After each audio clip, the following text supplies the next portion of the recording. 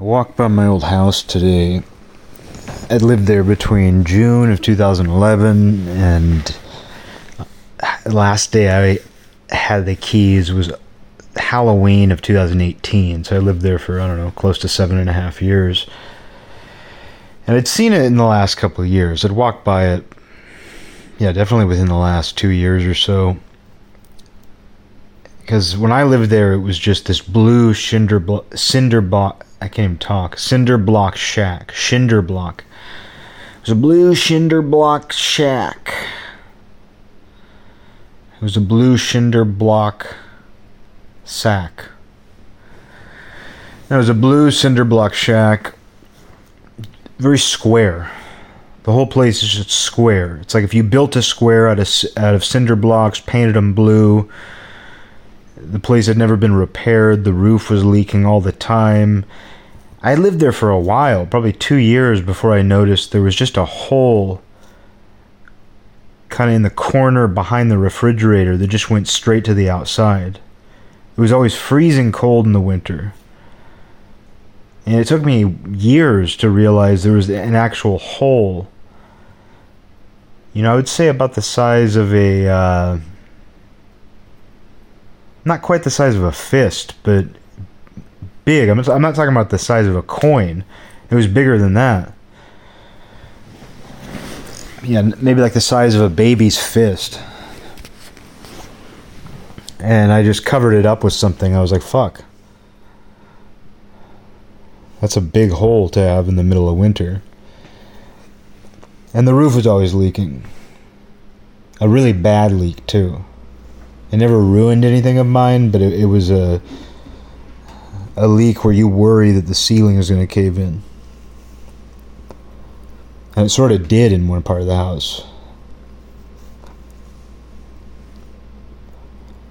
I think, this little... because it was like a square shack, and this like little tiny room had been tacked on to one side where the fridge and washing machine was. And that was also the back door, the side back door, the side back. Oh, is that a side back? Oh, dude, you got the side back?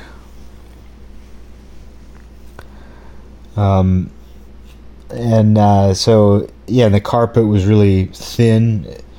You know, I think it had been a garage or a shed or something at some point. It was really close to this other house, and I don't know, I just always had this feeling like, did this start out as a standalone garage or workshop for someone who lived in that house? It was very old.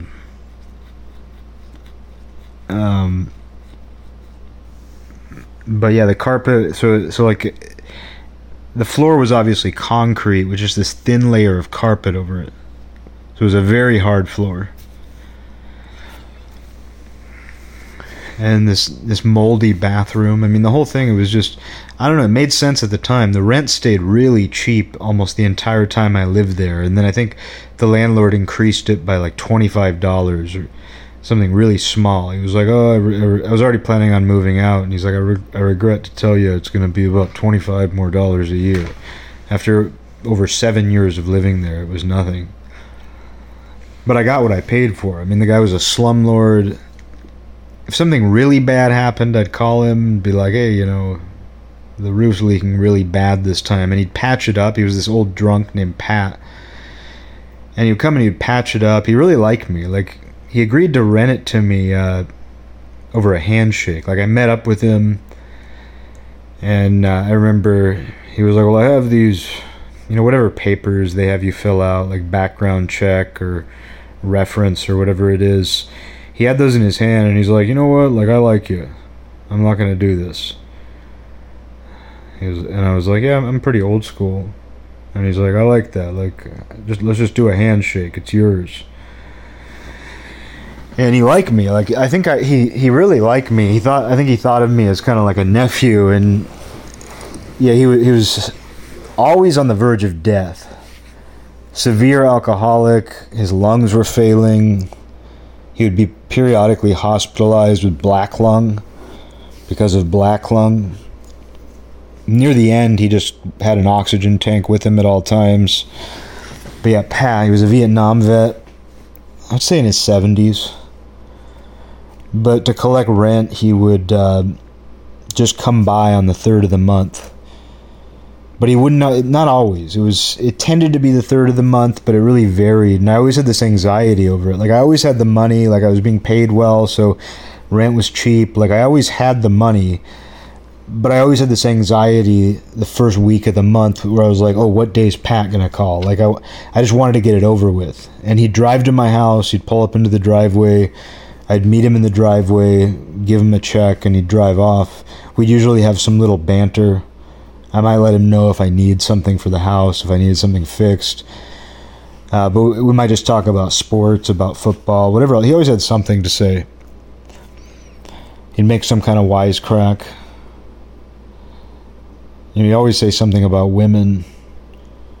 When he was first showing me the house, before I officially rented it, I remember he's like, yeah, I need to do some cleaning. I haven't cleaned since the last person moved out. And then he walked over to the oven and he was like, well, you know, these women, they do all this cooking and they never clean it.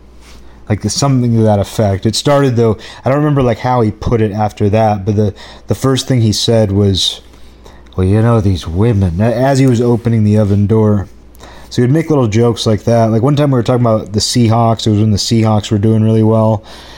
And I was like, yeah, Russell Wilson looks great. And he's like, he's a good little shit. He's a good little shit. I was like, that's funny. Another time we were talking, football season had ended, and I was just saying, yeah, you know, I don't really watch other sports. I can't watch basketball. And he goes, yeah, I don't like brown ball. And he didn't sound exactly like that, but he had a really rough voice. Really deep smoker's voice. Kind of, you know, it was raspy, but it was like this very low grumble. Very cynical. But yeah, and his eye, one of his eyes always looked like it was popping out. He had some severe eye condition. And so both of his eyes were really red, and one of them was really red, like really pink, and it looked like it was literally going to come out of his head. Like, it wasn't hanging out, but it really looked like it was on the verge of just popping out. And I forgot about that. I completely forgot about his eyes.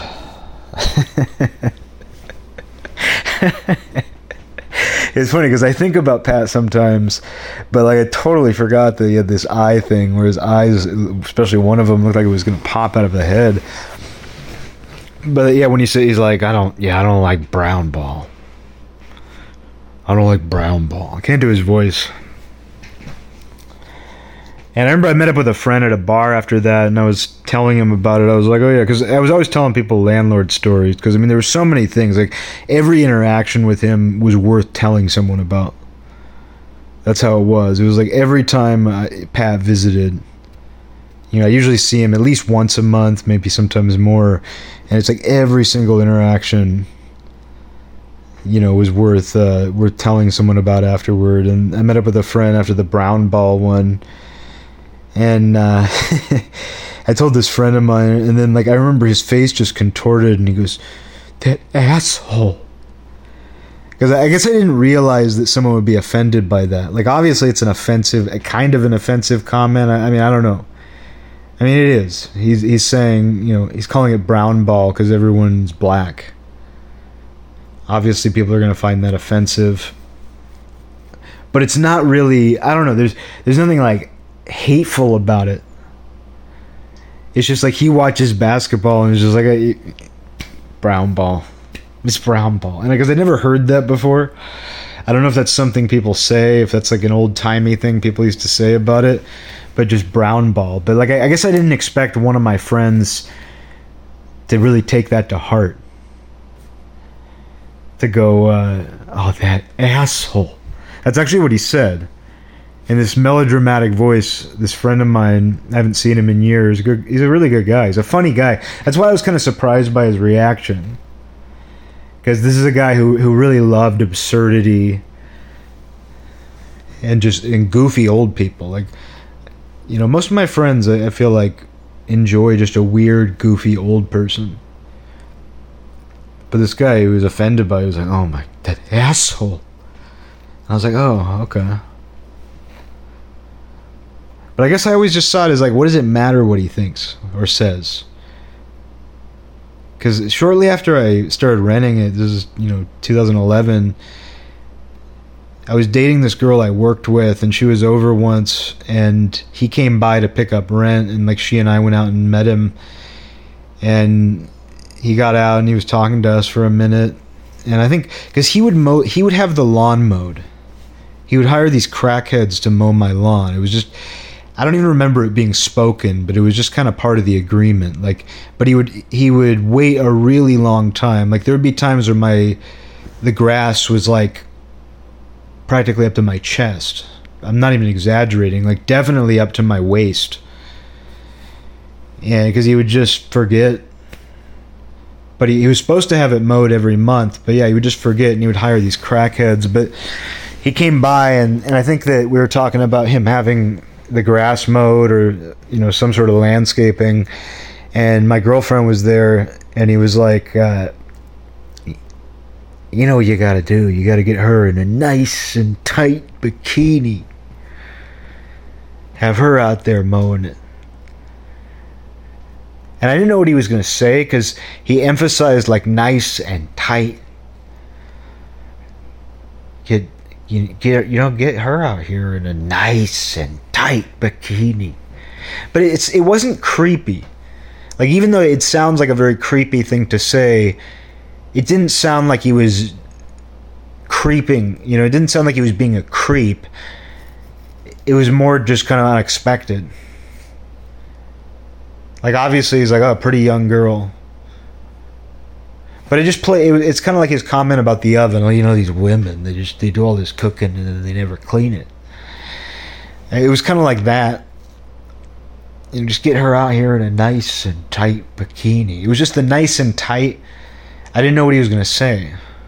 And I remember, like, my girlfriend was very sensitive. She was like 21 years old. Very liberal. And I remember like seeing her tense up when he said nice and tight. Get her out here in a nice and tight. Wearing a nice and tight. Oh, she looked real good. She was wearing a nice and tight bikini. But she like tensed up, and I remember afterwards, like, she was kind of upset about it. Not horribly upset, but I just, let's say, uncomfortable. And to be fair, it was very uncomfortable. But she commented on it, and I was just kind of like, it's Pat. There's nothing threatening about it. It's just, that's the kind of stuff he's going to say. Like I said, he really wasn't a creep.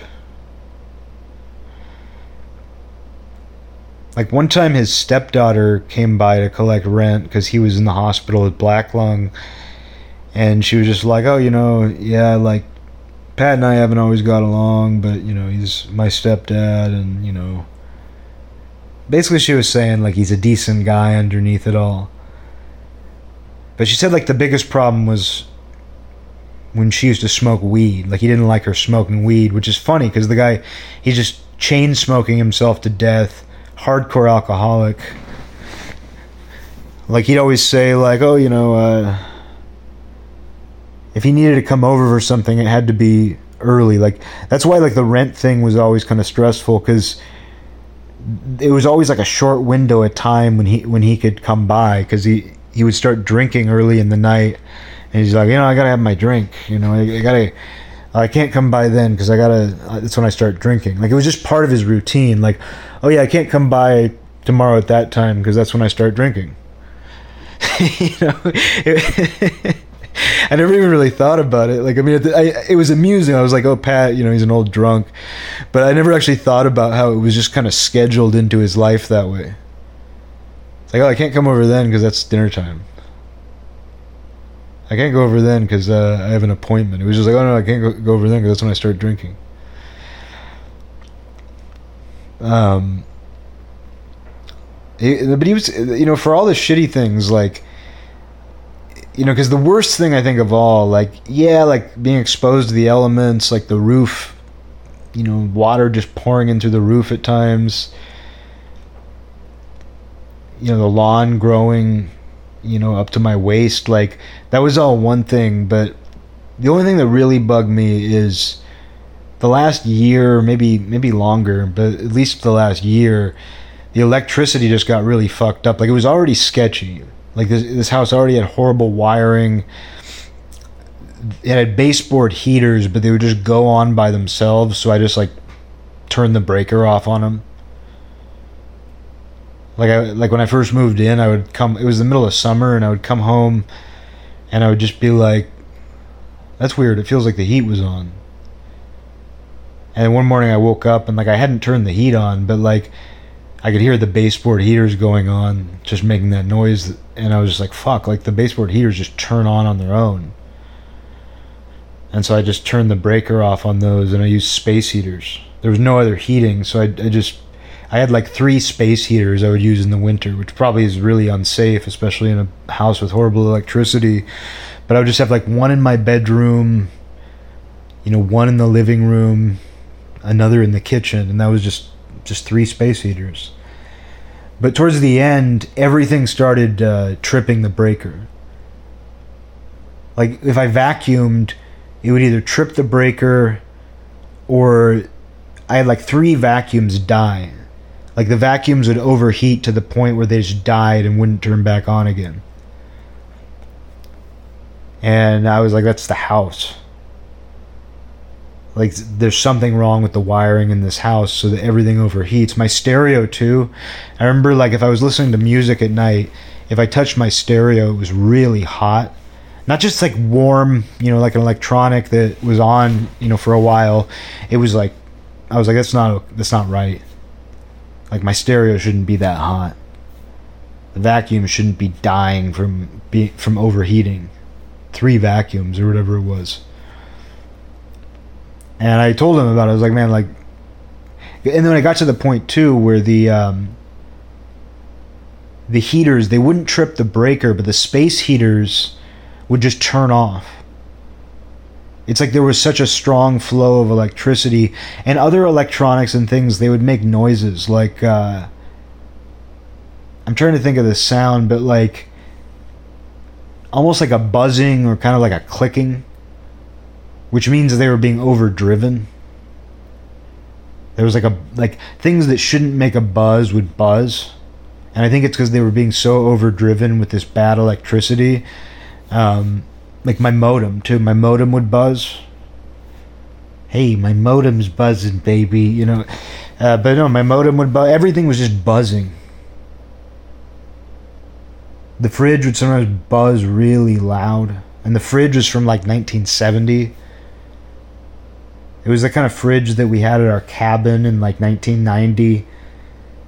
And we had that fridge. It's like the same fridge in that cabin for probably like 20 years. So everything was dangerous. And what was I going to say about that? So the whole place was dangerous, but somehow it's like, I don't know, I felt it was necessary. Like, I had a cable guy come, or at one time too, like Pat was having something done, like I think he was having my roof cleaned off or something, like, and he would just drive these crackheads up. He didn't hire like a team, like he didn't hire a landscaper. He would just like pull up and he would like throw some crackhead up on the roof. And there were people who knew how to do it, but barely. And at some point, though, like, I knew that he had been there that day to do some work. And I went to go use my internet, and it was down. And I was like, okay, whatever. Internet goes down.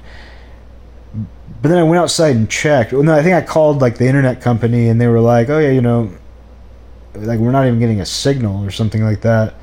And I went outside, and like the cable that was coming from the telephone pole to my house, it kind of went down at an angle and attached to the edge of the roof and down the wall. Like it had just been cut.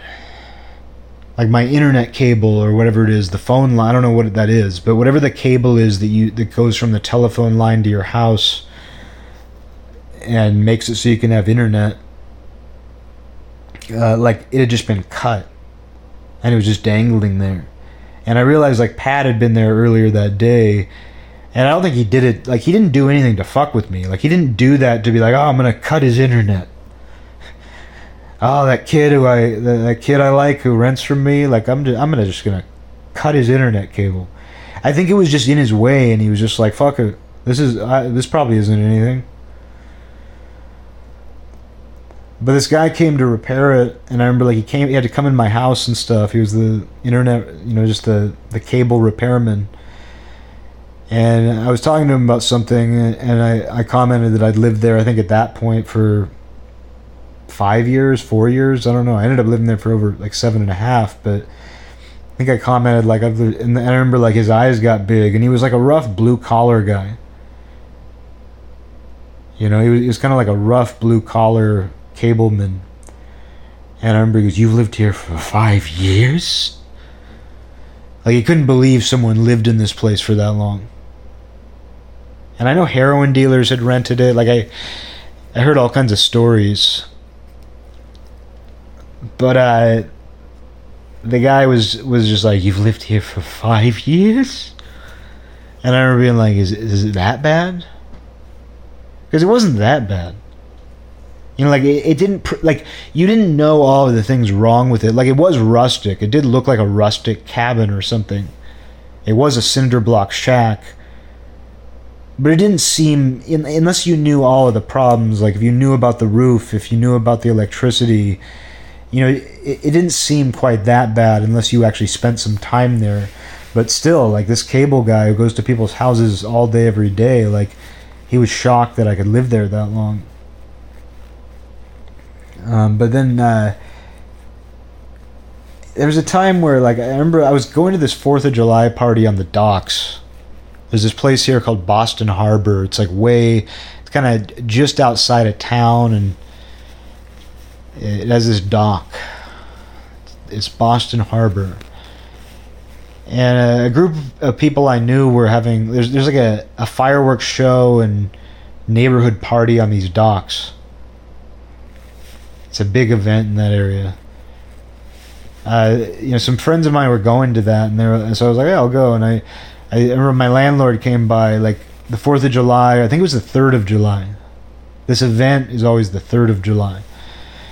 But Pat happened to come by on the 3rd of July, and I was like, yeah, I'm going to this thing, out at Boston Harbor. And he's like, oh, yeah. Like, my friend lives right there. He lives right across from the dock. He's like, hey, he looks like this. If you see him, tell him you know me. He'll treat you like a son. He's like, I thought that was amazing. Tell him you know me. He'll treat you like a son. And sure enough, I did see the guy. I didn't talk to him. I should have. But I saw the guy he was talking about.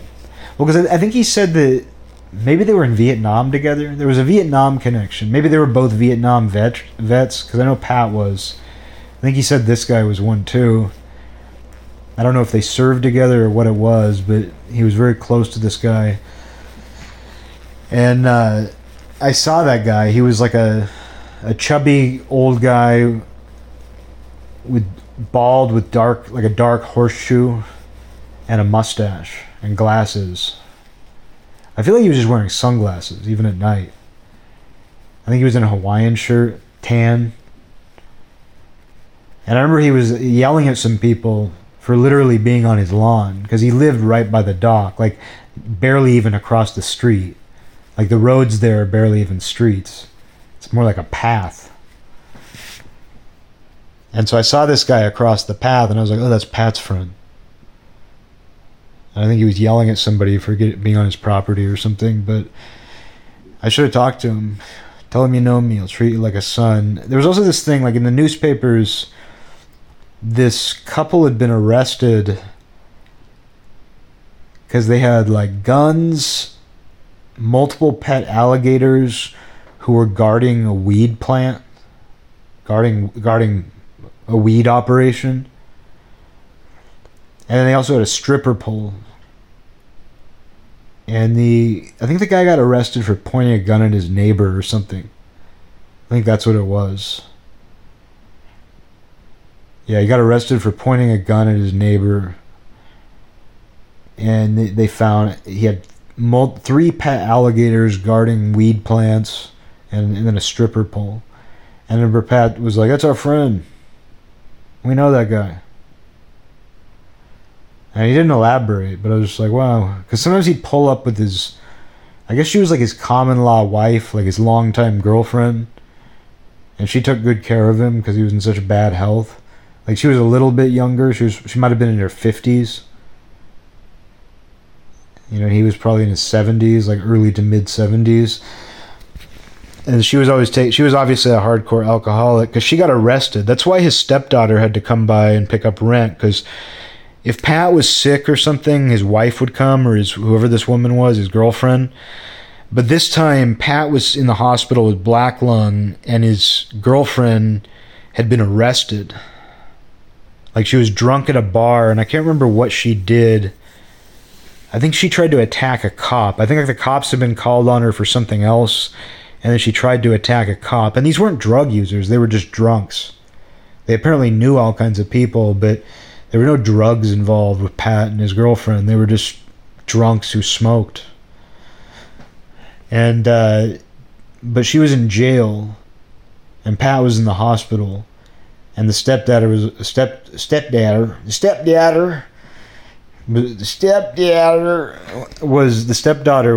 you know, forced to come pick up rent. And yeah, she was telling me like what her mom had done. She was like, oh, just like, you know, what an annoyance. Whereas like if my mom had been arrested for anything, my mom got arrested, I'd be like, oh my God, this is the most insane thing in the world. But she was just kind of, it's like, oh, this is such an inconvenience. I've got to go pick up rent for Pat now. Treat you like a son. But I really do think he saw me as kind of his nephew. Like I'm probably the longest tenant he ever had, for one. Because from what I understand, people were just like in and out of that house. And he did try to make me happy. But what I was going to say about the electricity too is, that was the thing where I kept telling him, like, you need to fix this, okay? Like, I can tolerate any number of these things, but this is one you got to fix. Like, this is scary. And he sent this electrician out who was, again, just some random guy he hired. Not a crackhead in this case, but he was just this, like, he seemed like he was a 60-year-old acid casualty. And I remember he was talking to me about music because he saw my guitar, and he was into rock. Like, he was into music. Like, he was definitely some kind of old burnout. Because I remember him talking about music, like some kind of, you know, older music, and it wasn't just like a random dude talking about music. It was just something normal. It wasn't Led Zeppelin, but like it might as well have been like the sort of things like an old burnout would say to you about Led Zeppelin or something. But he was obviously some kind of acid casualty or just something. He'd fried his brain somehow, or he just had a naturally fried brain. But I remember him saying, I think his son had Down syndrome or something. His kid had Down syndrome. And he just kind of, in a stupor, he just kind of like wandered around my house, like basically pretending to check the electricity. And was like, oh, there's nothing we can do. Nothing we can do.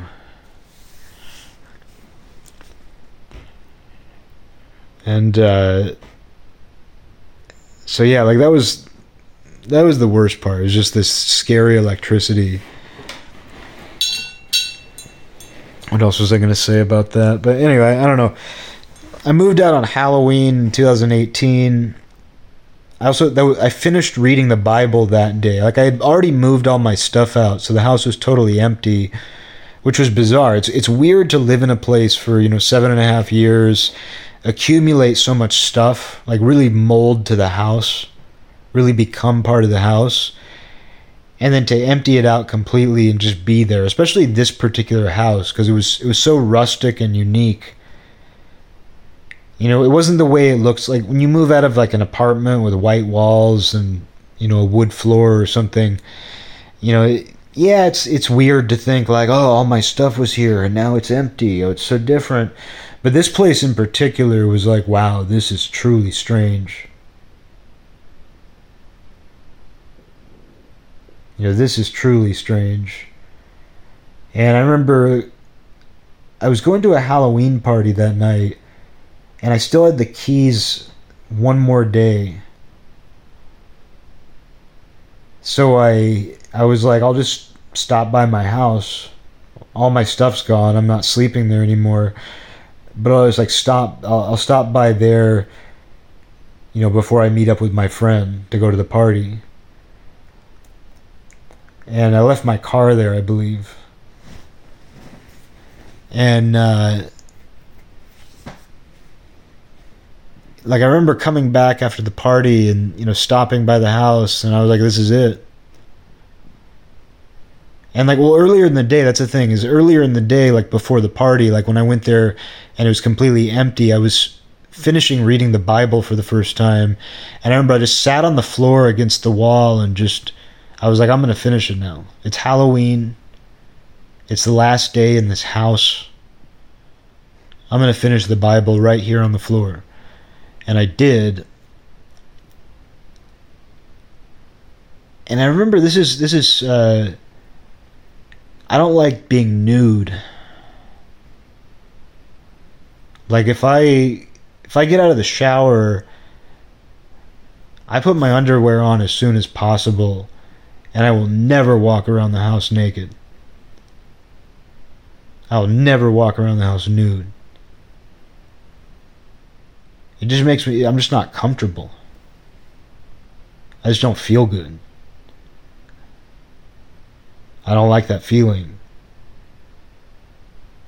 I'll walk around shirtless. I'm happy to walk around the house shirtless.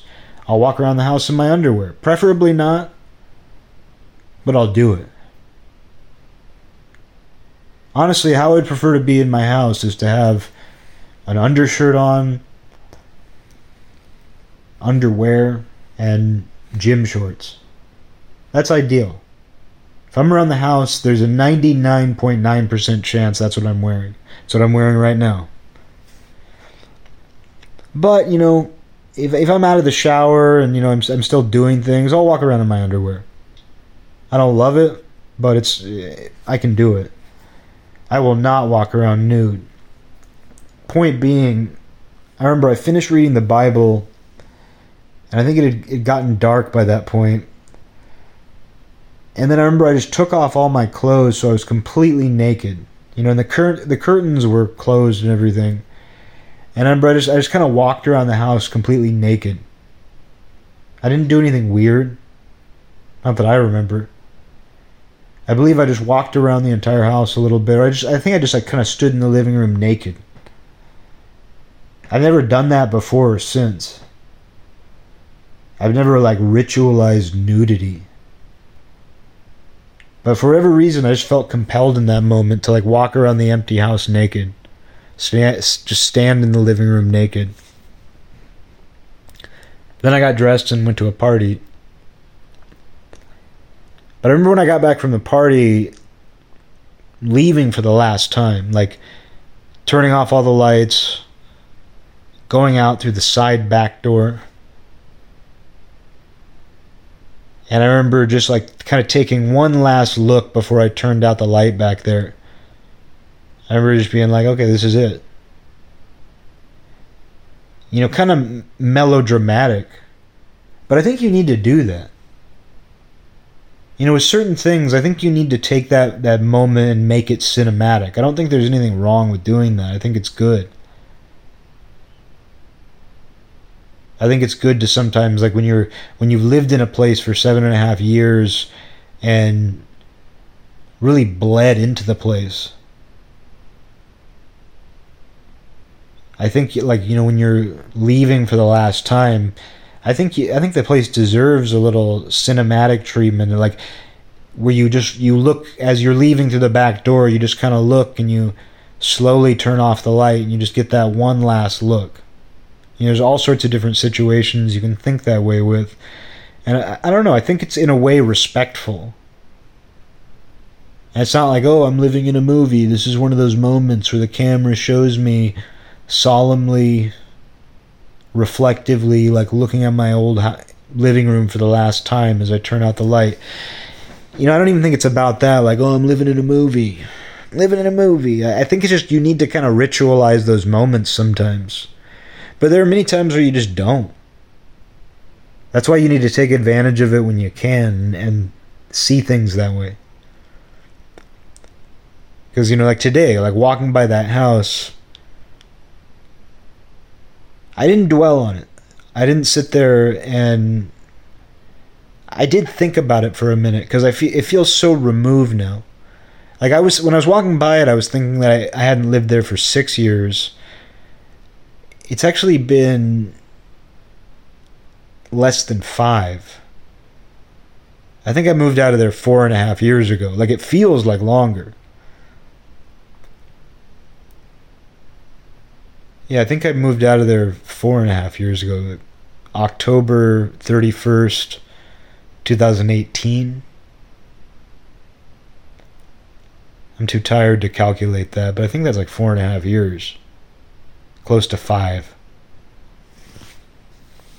So not as long as I thought, not as long as I remembered, but walking by it, I did take a moment to just be like, oh yeah, I know that place. They made some improvements on it because I think they realized they couldn't rent it in its current condition.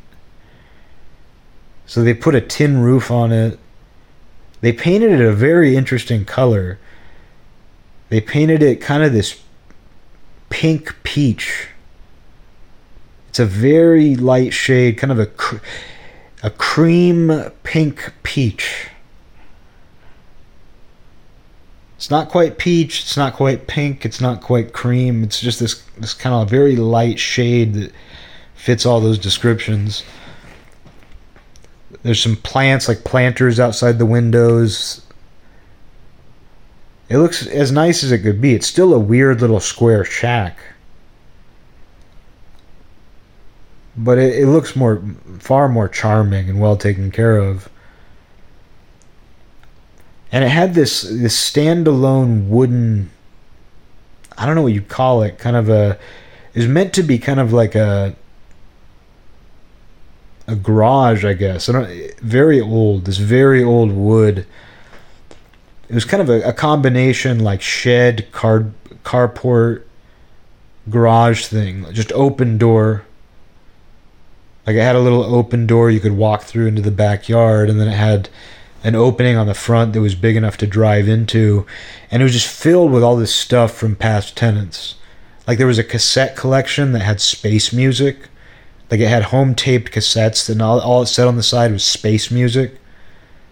A lot of other random stuff, just like pop, rock, just different things. I always wanted to play those in my stereo, but it's like they'd been outside, exposed to the elements for who knows how many years. So I was like, I don't want to ruin my stereo or something, but just random junk. Like when I first moved in, there was even a shopping cart in there. There was at least 1 or 2 old TVs. Just trash. But most of it was like, I liked the aesthetic. Like some bins, wooden bins of just random stuff. Just tools. Like this big chain and padlock like hanging from a hook. And my friend Nick we'd just stand in there and drink. And he came up with the name Schoolhouse for it. We'd call it the Schoolhouse. Hanging out in the schoolhouse. But they redid that. I think they might have completely rebuilt the schoolhouse. And it now has a door that closes on it. It's still wood. It's still just basically a wood shed / carport. But they put a door on it. So they made some changes. They definitely improved it as much as they can. I'm sure they did a lot inside. At least something inside. I think I'd gone by it because it was empty for a while. After I moved out, it was empty for a while. And I think I went by it once. And I could see they were doing some work inside as well. Probably recarpeted it. Who knows what all they did. But walking by today, it was like there was no melodrama. There was no there was no cinema to it. I was just kind of like, yeah, I put some time into that place. But it was honestly difficult for me to identify with it. Like, I can think of so many. That was the house that I drank at. That was the house that I just drank at. I remember doing cocaine in that house. You know, just certain people hanging out there, spending time there. I remember just the ups and downs of my mind there. Easily the darkest times of my life were spent there. Fun. I had a lot of fun. I had a lot of necessary experiences in that house. But also some genuinely dark things were going on in my life too. Like, I remember my soul being just very twisted up in there. Not because of the house. Just because of life. Just the existential condition, if you want to put it that way. Just being really twisted up there. Being in just a very dark headspace most of the time. But very interesting things happening there as well. And but walking by today, I didn't feel any of that. I was just kind of like, you know, it sure looks different. But I also know every inch, I know every centimeter of the inside of that place. I'm in there. Even if they tore out all the walls, put in new carpet, I am still in there. Like, you don't do the time I did in that house and not leave something in there. But that's how I think. You know, I mean, like talking a minute ago about, you know, this cinematic moment of turning out the light for the last time. You know, I'm kind of that way. I'm that way about buildings. Buildings. I'm that way about buildings. Like, my childhood home, we moved out of it when I was like 16. I think it was my junior year of high school. The start of my junior year of high school. And some family friends actually bought it. Like, they had always loved our house, apparently, and they were like, oh, we'll just buy it. And they were close family friends, but I never set foot in that house again. You know, there were like, you know, gatherings. There were dinners. Like, my family was invited to dinner over there, and there were gatherings. I never went. Because I lived in that house for 16 years, from the time I was born. And I didn't want to see anybody else living there. I wasn't upset that they bought it. I wasn't upset that somebody else lived there. I just didn't want to see it. I just didn't want to see somebody else inhabiting that place. I wanted to remember it exactly the way it always was. And so I remember like people asking why. Like, I remember someone being like, "What?" It's like thinking it was weird to feel that way. I'm like, it's not weird. It's not weird. It's not weird to think that way. I mean, there's a part of me that, like, at some point I would love to be able to go back to every single house I ever lived in and just kind of walk around for a few minutes. Just get a look. They do that in documentaries. It's like they take someone famous back to their childhood home or something. But, you know, I would like to do that maybe at the end of my life. Maybe when I'm old. I'd like to go back to all the houses I ever lived in and just walk around. But, you know, soon after you move out, like, no. Going over and seeing how the next person is living there, no. I wouldn't want that. I don't know. I've always put a lot of thought into buildings, like driving by old schools that I went to. My elementary school. I've just walked by that and looked at it, driven by it and looked at it. Just thought, like, wow. Like, there's an energy there for me. childhood friends' houses.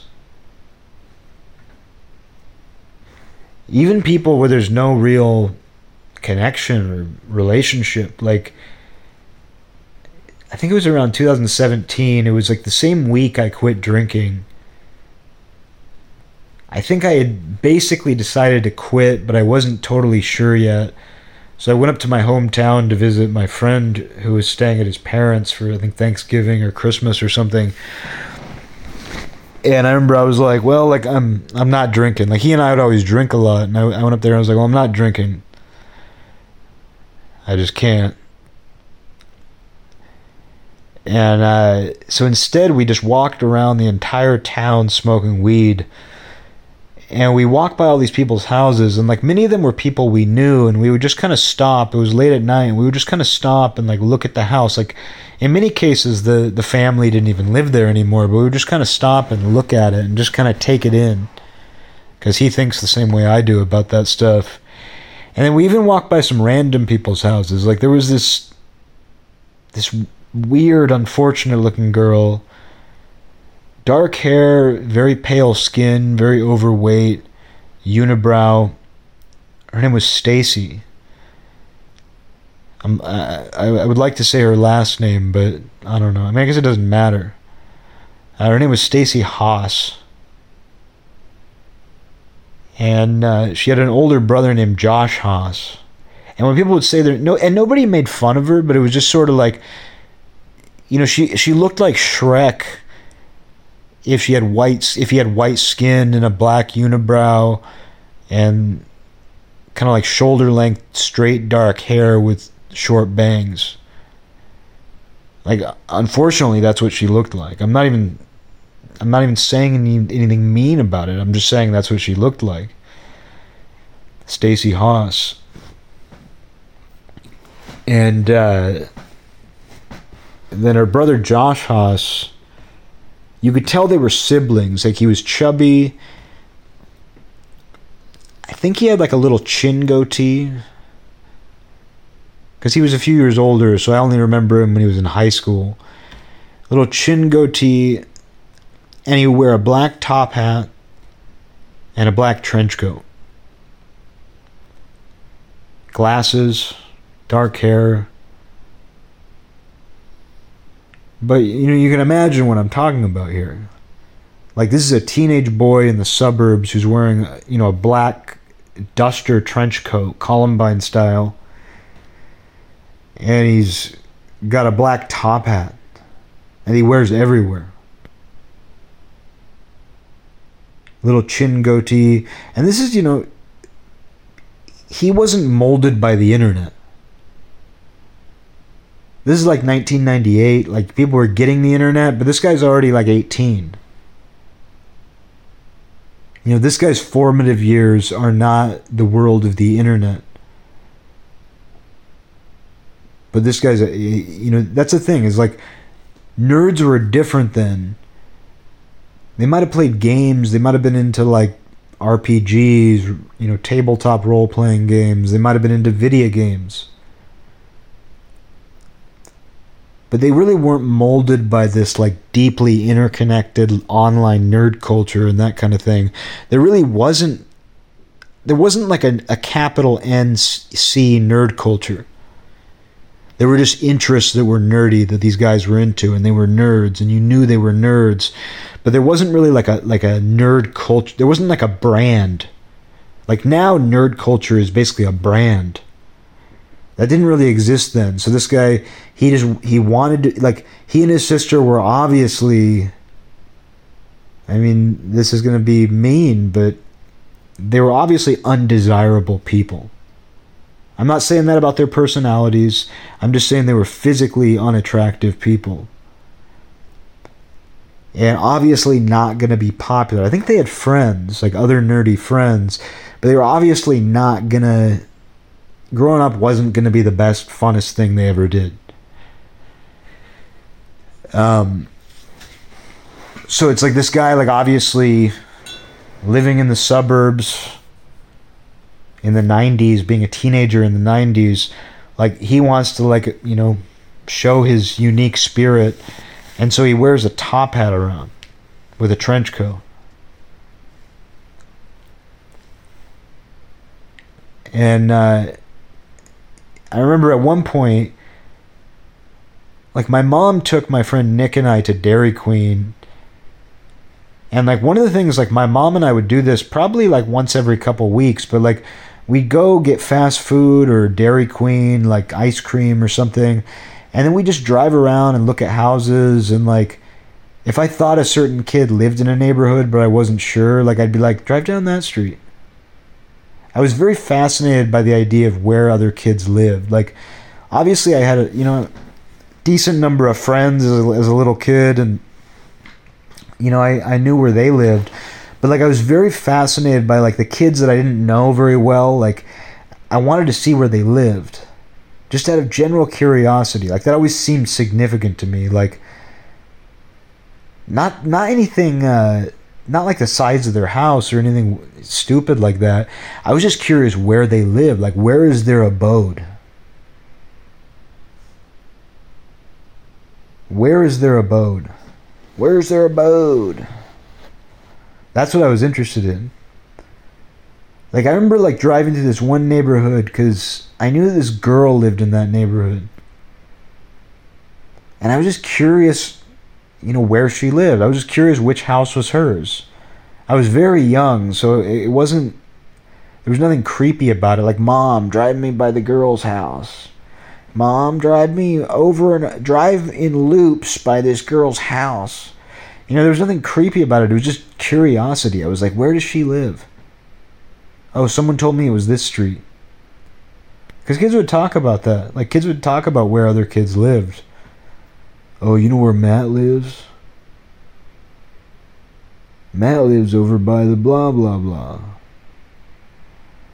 But I would just tell my mom, like, drive down these streets. And, like, sometimes you would see your classmates out, like, playing. Like, in the summer, you would see them playing in the street. And that was always interesting because, during the summer, you only see your friends. The only kids you see during the summer are going to be your friends. So when you'd see other classmates elsewhere during the summer, it was always like, whoa. That thing that pulls us all together into the same place every day, it's on hiatus. School's closed. And so you'd see a kid playing or something and you'd be like, wow, that kid. But anyway, like driving around with my mom and Nick one time, like, this is something my mom and I would do sometimes, but we had my friend with us, and he was of the same mind. Like, he was fascinated by where people lived too. And we just kind of drove around this neighborhood, and like we were like, oh, the Hosses live here. Oh, I heard the Hosses live in this neighborhood. None of us were even friends with the Hosses. It sounds like I'm saying horses. None of us were even friends with the Hosses. None of us were even friends with the horses. None of us were even friends with the Hosses. Like, none of us knew them. But they were kind of like an oddity. Nobody said anything mean to them. They just they were these oddities. They looked like an ogre family or something. Like, they looked like, they just looked like a different species. And I remember we were looking for their house, because Nick and I, we were just, where do they live? And we suddenly see a coat rack. It was like a split level house. Like, those were really popular in that area. It was a split level house, and so like you could see that they had that kind of like I don't know what you call that, but like not a window that you can just like see clearly through, but kind of one of those like front windows that just kind of it brings light in, but it's like creates kind of a haze of whatever's behind it.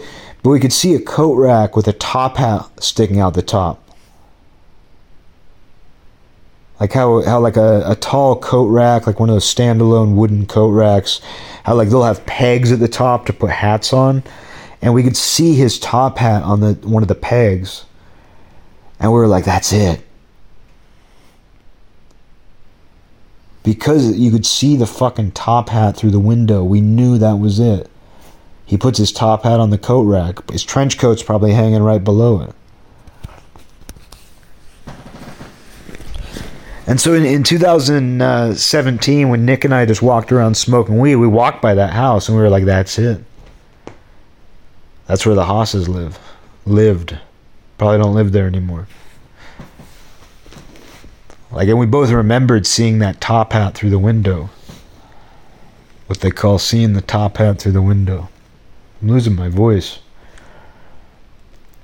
But yeah, people like me, we attach a lot of significance to places, and I've never understood it when people don't.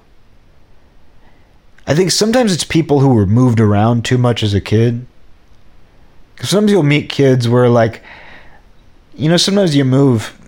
I moved once growing up, and it wasn't until I was 16. But, I knew kids who moved 2 or 3 times. It was always kind of weird, like, this is my friend's house now?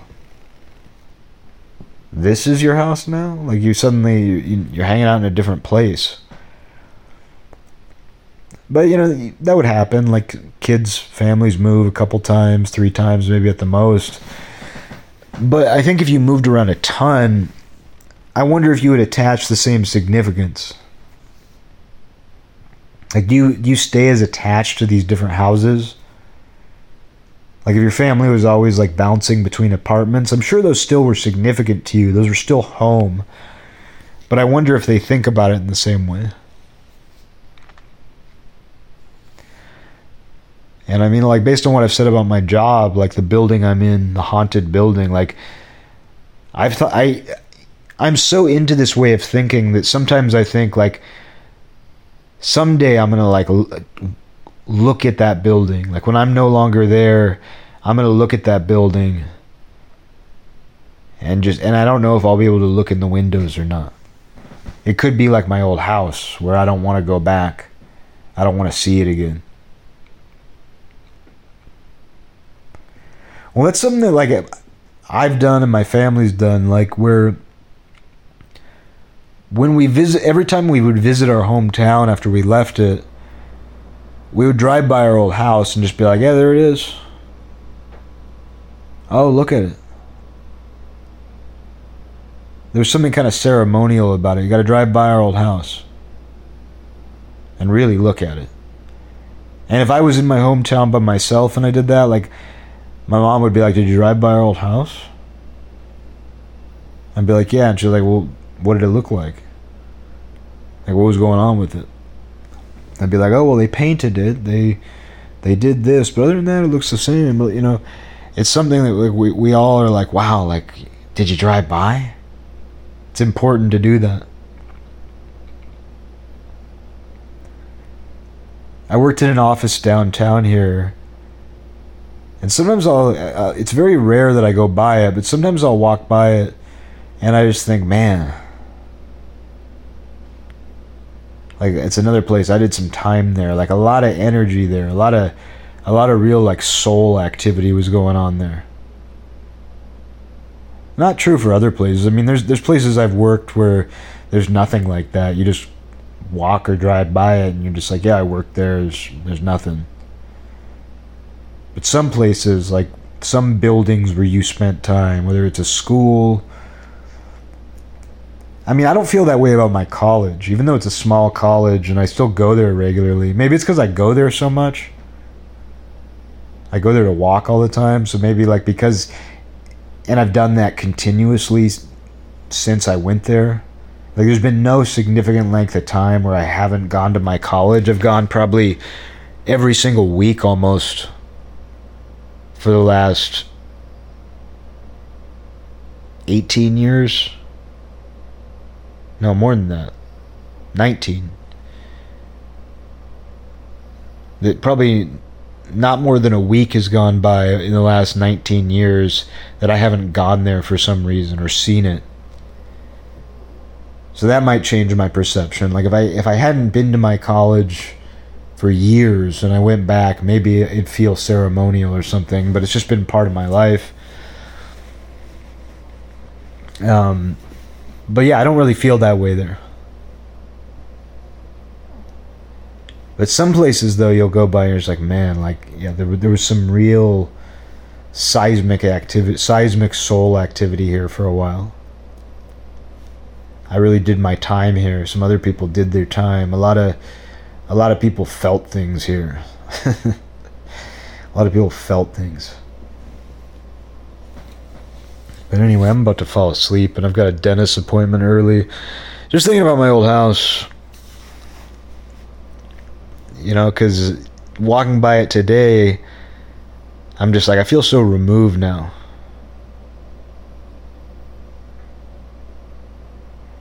You know, I could tell that people across the street are still the same people. I think most of the neighbors, maybe. A lot of them own their houses, so I'm like, a lot of them are probably the same. And I wonder what they would think, because, I mean, these people know me. They would see me walking all the time. And I think I was an oddity. Speaking of oddities, I think I was the oddity in the neighborhood.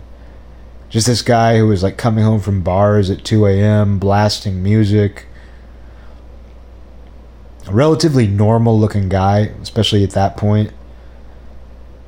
But I lived in this creepy little shack for far too long. But I've thought before, like, what would those neighbors think if they suddenly saw me today? You know, would their brain kind of glitch out? Like, I haven't seen that guy in a long time. Maybe maybe they wouldn't even think anything. But it feels significant when I go there. It feels significant. Like, you feel like you're like, in the same way that you attach this significance to that building, you almost feel like the entire area reacts to you being there. Like, you cause an energy shift. Like, you're a chemical that hasn't been mixed in with that in a long time, and suddenly you're there. I feel like that does something. It's like the earth alone in that area knows, oh, this person used to be here. I feel something I haven't felt for a while.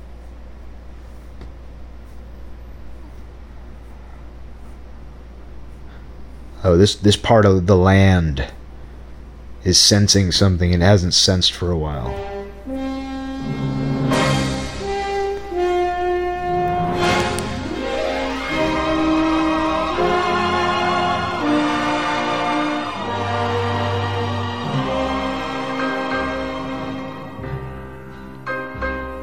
This land is mine. God gave this land to me. This brave, this golden land to me. And when the morning sun reveals her hills and plains, I see a land where children can run free.